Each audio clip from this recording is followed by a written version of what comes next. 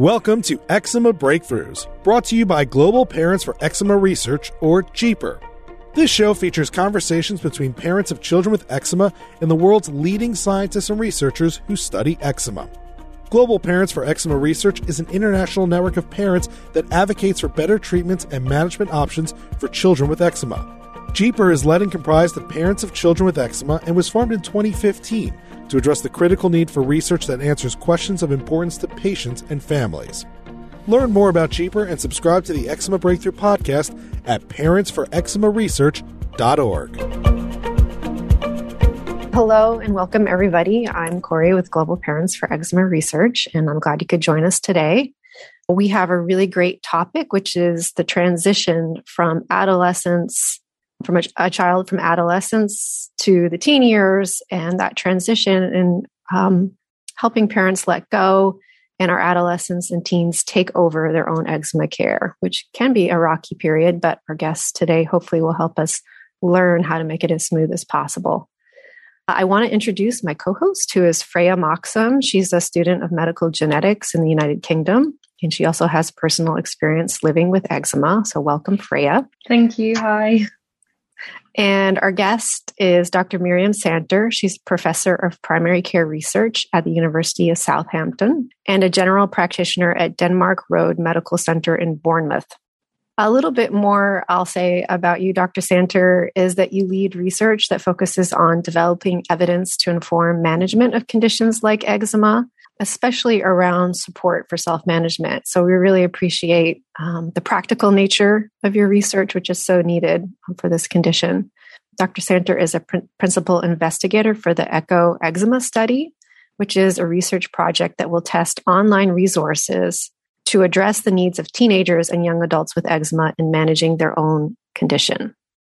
Dr. Santer, welcome to the podcast. Thank you so much for inviting me. It's great to be here. I really like your podcasts. Well, thank you so much. So I'm going to ask the first question from the parent perspective and then pass it to Freya to talk a little bit more about her perspective on the young adult teen side of things. So, I have an adolescent with moderate to severe eczema, and just speaking from experience, this transition can be really challenging. Some of it is on the parent side, on my side. I'm so used to being hyper vigilant about his eczema and so involved in his skincare as I was, especially during the baby and the infant years. And I kind of feel like I'm always still on high alert because I'm worried about going into a period of terrible flare where we can't get it under control because we've been there. And I sort of think back to that pit of despair, for lack of a better term. And so it's hard for me to let go because I'm still on that high alert state. Mm-hmm. And worrying about going back to having a child suffering with itch and pain and loss of sleep and just having so few ways to help. So I'm kind of always still, even now, 10 years later, in this slight fear state around it, which makes me hyper-focused on his skin and unable to let go personally. And I know other parents feel that way too. You feel like you have to do everything you can at all times to be on top of it. But in come the adolescent years, and your child is too old to be managed in that way. They don't want to be managed in that way. And you have to step back and you have to let go. And it's really hard, I think, as a parent to do that because they're not going to manage their skin the way maybe you would or at the level that you would, especially with the complicated skincare routines that we have for eczema. Mm-hmm. I'll just share one thing I sometimes find myself doing, and I catch myself because I think to myself, if I was an adolescent or teen and my mother did this to me, it would drive me nuts. It's like my son is talking or doing something, and the whole time I'm thinking about his skin as he's talking. It's like I can't help it. I've just been in this, I think hypervigilance is the right word, state around his skin that it's hard to back that off. So with that, I wondered if you could talk about what you know about this period of transition and how we can help parents adjust to it and work through their own challenges with letting go and letting their child take over. Yeah, it's a massive question. And I think, like with a lot of things with eczema, there are no easy answers, really. I can tell you what we've done lots of qualitative interviews with children and young people and parents of children and young people with eczema. And I think what we've come more and more to seeing is that it's a process. Like a lot of things around growing up, you're just, it takes years and you work together at it. And I think it's partly constantly assessing what the young person is ready for. Because, eczema care is burdensome. There's a lot of different aspects to it. And so some things they'll learn pretty young, like avoiding triggers. They have to learn to avoid soap and stuff at school. They may learn to apply emollients, moisturizers at school. They may gradually do that at home. There's some things like applying topical steroids or systemic treatments where parents are understandably going to want to leave that a bit later before handing it over to young people. And really interestingly, when we spoke to parents and children together, the child would say, well, I really like it when my mum reminds me. And the mum would say, be really surprised and say, well, no, you don't. So sometimes they may react a certain way, and yet being reminded to use the treatments and having their parent or carer step in at times when it's flaring up, they all actually, when they talk to a third person, they acknowledge that that's helpful, which is really interesting for me to hear, I guess, as a parent myself, because I was sometimes surprised by that too. But I think we looked at other conditions where people learn to self-manage. For instance, in diabetes, there's this concept of emerging adulthood, where people, some aspects of their treatment, they're very happy to take on at a young age. Other things like managing healthcare consultations, getting all their repeat prescriptions or refills, they really want their parents' help with or carers' help with for quite a long time, sometimes even into their 20s, because all the different tasks involved are quite different in when they're happy to hand it over, when they're confident to hand it over. So that's what our research has shown us. There's just nothing easy about it. Is there anything for parents? It's almost like a therapeutic approach for parents to let go of that fear a little bit, if they can. I mean, if their child is in a position where it's not quite so dire with their eczema and they can take on some of the control. Any thoughts on that, Dr. Santer, or others on the line? I used to say that I suffered from PTSD, and I almost questioned whether or not I was worthy of using that phrase, just because of the trauma that I endured with my first. I totally agree with what you were saying, Corey. I still have those moments where I'm like on hyper alert. I feel like over time, having shared our story so much, and it's kind of become the norm, if you will. That's kind of the only way I've been able to cope with it. I don't know if that makes any sense, but you just kind of learn to live with it. Yeah, and I should preface it. I'm really talking about the moderate to severe kids here, which I think is quite different than a child with mild eczema who probably can. Parents are probably less traumatized by the experience of it all, hopefully. But those of us who have had moderate to severe kids, a lot of us have had our kids in the hospital. It's a tough thing to make that transition of backing off because you are still so worried about it. Linnell, you had your hand up. Did you want to comment? Yeah, I was just going to say, pretty much everything you said when you were saying it was kind of like I had told you the issues I was having before. You were like, okay, I'll repeat them all.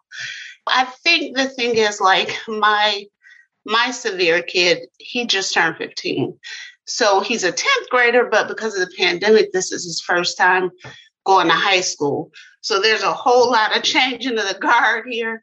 This is his first time self-caring for EpiPens. This is his, first time with a lot. So handing over the reins to a teenager are difficult anyway. And then, me expecting him to treat his skin the way that I did, when I'm looking at him, like when he hops in the car, I can do a physical, like a body scan in like 2 or 3 seconds. And I'm like, patch there, patch there, patch there. And so I'm trying not to look and I'm trying not to say anything. I'm like, I'm going to try different approaches of handling this. And I'm like, I think you need to put on some moisturizer. And he's like, no, I don't. And I'm like, oh, and I'm gritting my teeth. And I'm like, okay, we're going to try this again. And then finally yesterday, I'm like, you know what?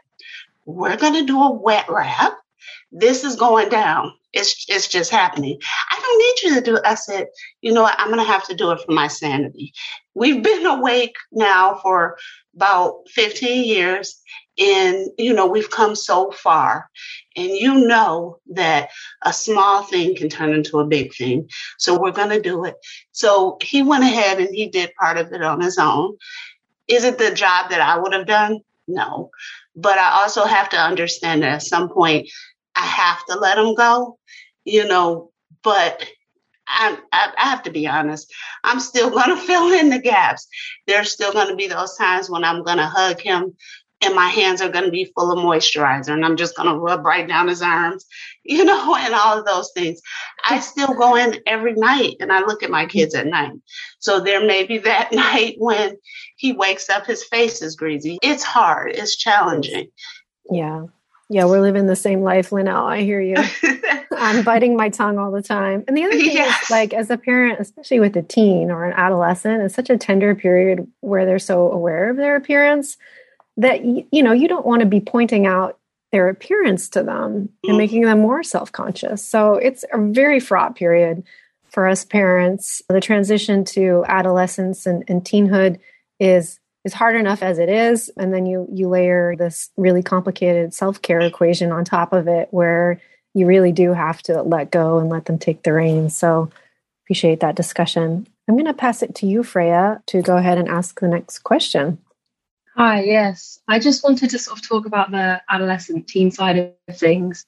And in the simplest form is how we can empower teens and young people to take on self-care of their eczema. And I think it happens in lots of ways, from taking up routine care in the home, but then also, like you said, going to appointments and talking to healthcare professionals and making treatment decisions and looking at different options. And sort of how can we empower our teens and young people to start taking on that and start thinking about these things as they're growing up and as they're starting to take care of themselves a bit more? That is such a great question. And again, no easy answers, but we spoke to young people about exactly that thing. And one thing they pointed out to us was that often they hadn't had much information about eczema themselves. When they were little, their parents were told all about it, and then their parents passed it on to them. But they felt that they needed to be told the information as they learned how to manage their own eczema. And there's a role for healthcare providers there.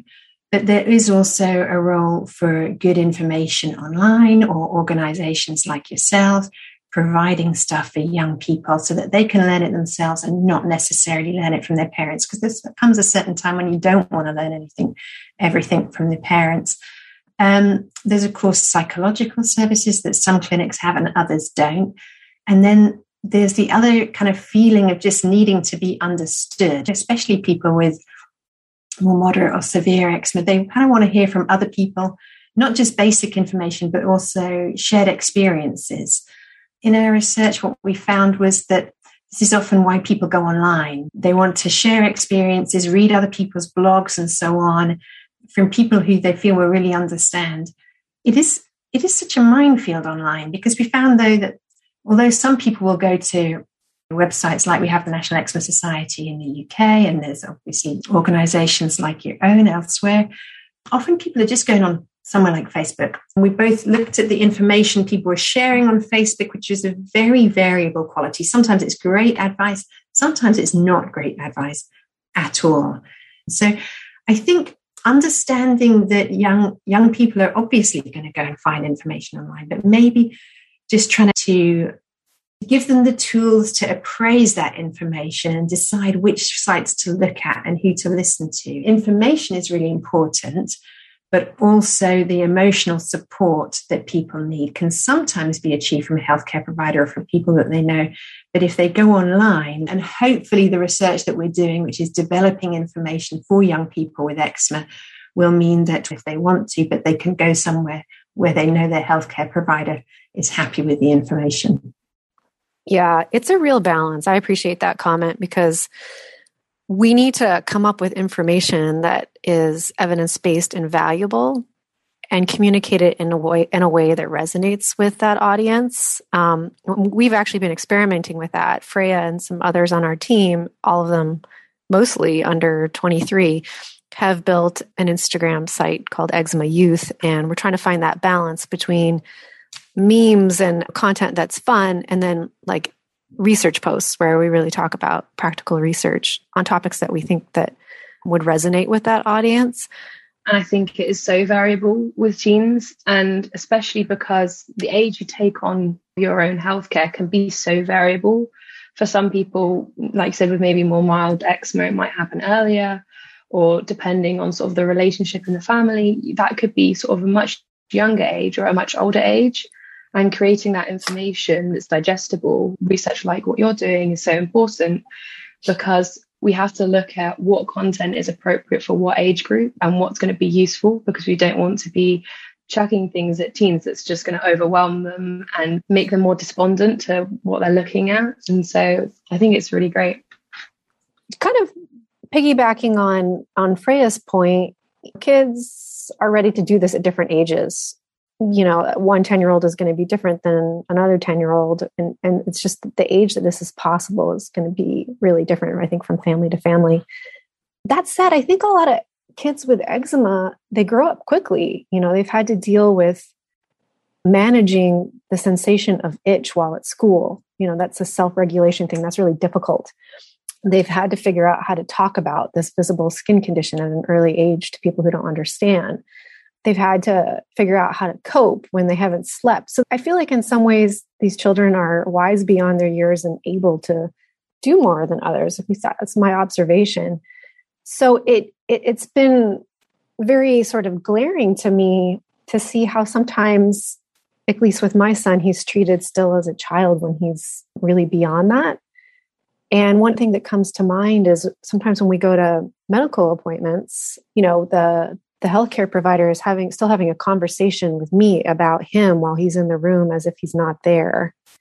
And it's very disempowering to these kids when that happens. It's like they're not responsible for their own body and their own health. They're not asked about the own experience that they're having. And so I guess my question for you is, how do we change that paradigm and start to bring in the perspectives of these, you know, sometimes kids, but adolescents and teens into the healthcare process, and really let them speak for themselves instead of treating them like an object? I think that's a practice that really needs to change. Mm-hmm. Yeah. So I work in a medical school, and I feel kind of optimistic about this, because the medical students now do get much more communication skills training than in the past. So I'm hoping this is something that will change. But I was talking to my son about this recently. My oldest son is now a medical student himself. And so he sees it from a different side now. And he says he had a number of health conditions when he was younger.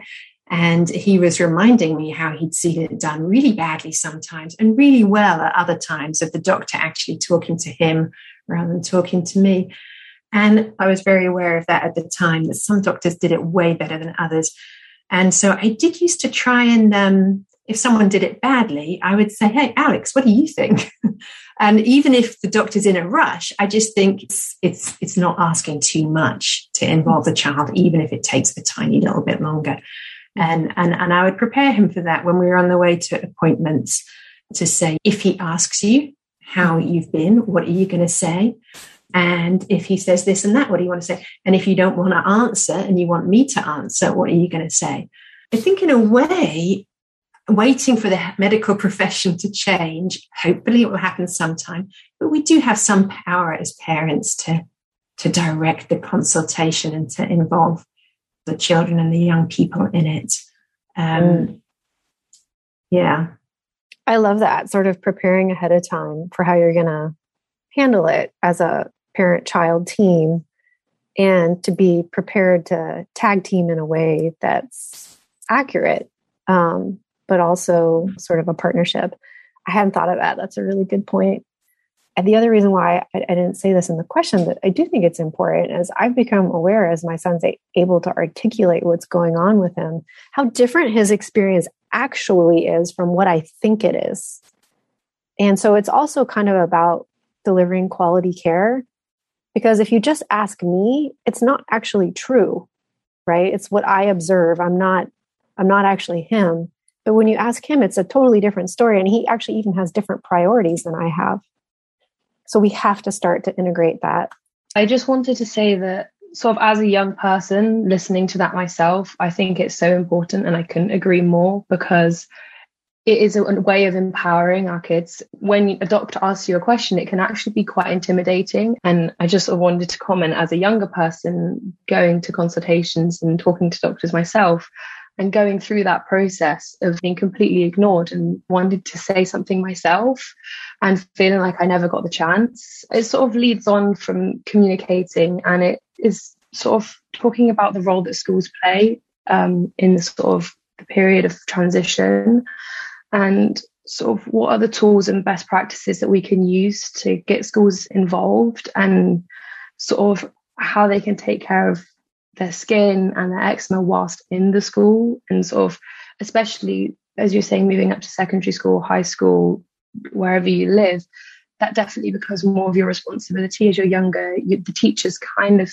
semi-responsible, but how can we equip our teens and young adults to do this themselves? And how can the school sort of aid and help young adults in doing this?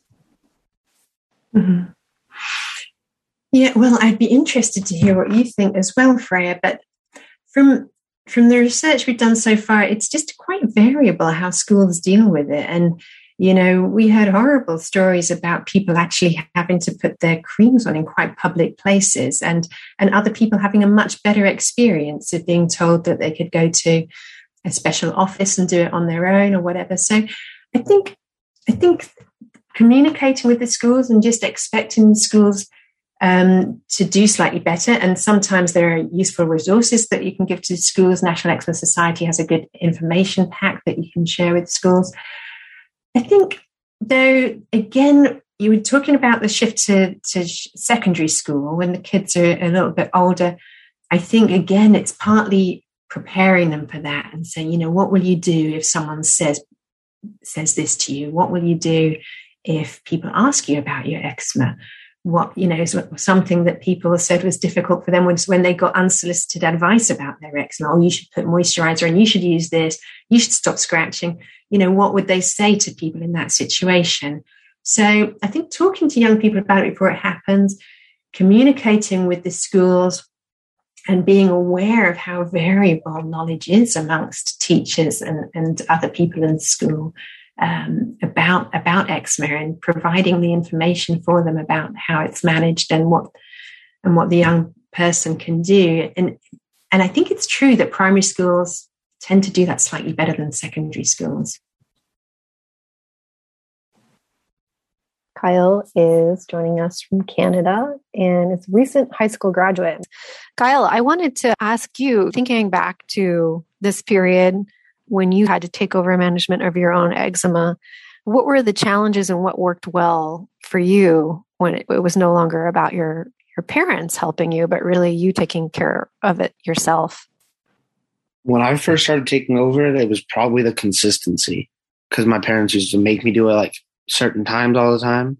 So it was managing that consistency of doing it all the time and keeping up the schedule with the 70,000 baths a day that we had to do and all the cream after that and managing it. It was definitely different. I still don't want to do it, but and we had a checklist.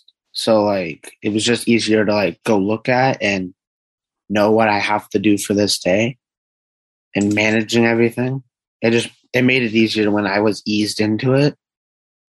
So I could get a firm grasp on it, because I was so used to just my parents doing it. I love the idea of a checklist. That's so smart. And because it gives you a plan for what you need to do without your parents having to nag or get involved. It was definitely tough managing it with school and everything, because I was still going to school. But I don't know, the checklist helped, and just knowing that if I missed a day, I had to learn how to get in a rhythm of doing it. So some days I'd miss a couple of times, but it's going to happen. You can't with school and everything, it's hard to manage it all at once. When you're a kid, you don't have as much going on. So it's easier for your parents to help. But when I did it, I stayed busy because it helped me not be itchy. So to actually managing all of that, putting on my creams and everything, if I miss something, it's going to happen. You're not always going to get everything in on that day, but just focus on managing it the best you can. If you miss a couple, don't be down on yourself. It's such a simple thing, but it's such a relief to hear you say that in a way, because I think that as parents and as teens too, like that needs to be part of how we think about it. It's okay. I guess that getting back to the first question around the parents and the hypervigilance, we need to come to terms with the fact that it's going to be okay if the child misses a couple days. It's not going to be perfect. So thank you, Kyle, for raising that point. It's an adjustment, I think, for both the parent and the teen to know that you're going to do the best you can, but it's not going to be perfect in this period, probably. I wanted to ask Kyle, we touched base earlier about doctor's appointments. Kyle, I have to ask you, I know your mom's great at doctor's appointments. She goes to every single one with you. At what point did you start advocating for yourself, and are you intimidated to ask those questions? Because it can be very intimidating, as Freya mentioned earlier. I think I really got more comfortable when I turned 15. We went to just a family doctor, and she tried giving me these little containers of Betadine, and I was just like, where do you expect me to put that? Like, she gave me that for a month, and I was just like, that's not going to work. And she was like, well, that's the most I can give you. And my mom was just like, Kyle, relax. So I was like, that's when I walked out of the doctor's appointment. And at that point is when my doctor started to actually listen to me. And I feel like I built that relationship with my doctors. It made it easier. So it's something that you put together over time. Yeah, it really is about establishing that relationship and having somebody on your team for the long haul through all the ups and downs and bumps and so on. Dr. Santer, are there any resources from the ECHO study now that are available from your online intervention piece that we can direct people to? Not yet, because we're still testing it and we're still adapting it and building it, but they will be available within the next year. Great. I want to thank you, Dr. Santer, for joining us, as well as Freya for co-hosting and Kyle for being part of the discussion, as well as everyone else on the line. Really great topic, and I personally have learned a lot. So please join me in thanking our guest today, Dr. Santer. Thank you so much, Dr. Santer. Thank you so much. I really enjoyed it. You've been listening to the Eczema Breakthrough Podcast. To learn more and join Global Parents for Eczema Research, or to subscribe to this podcast, please visit us at parentsforeczemaresearch.org. And if you enjoy our podcast, consider supporting it with a tax-deductible donation through our website. We depend on listeners like you to keep producing high-quality, science-based episodes. Thank you, and we'll see you next time on the Eczema Breakthrough Podcast.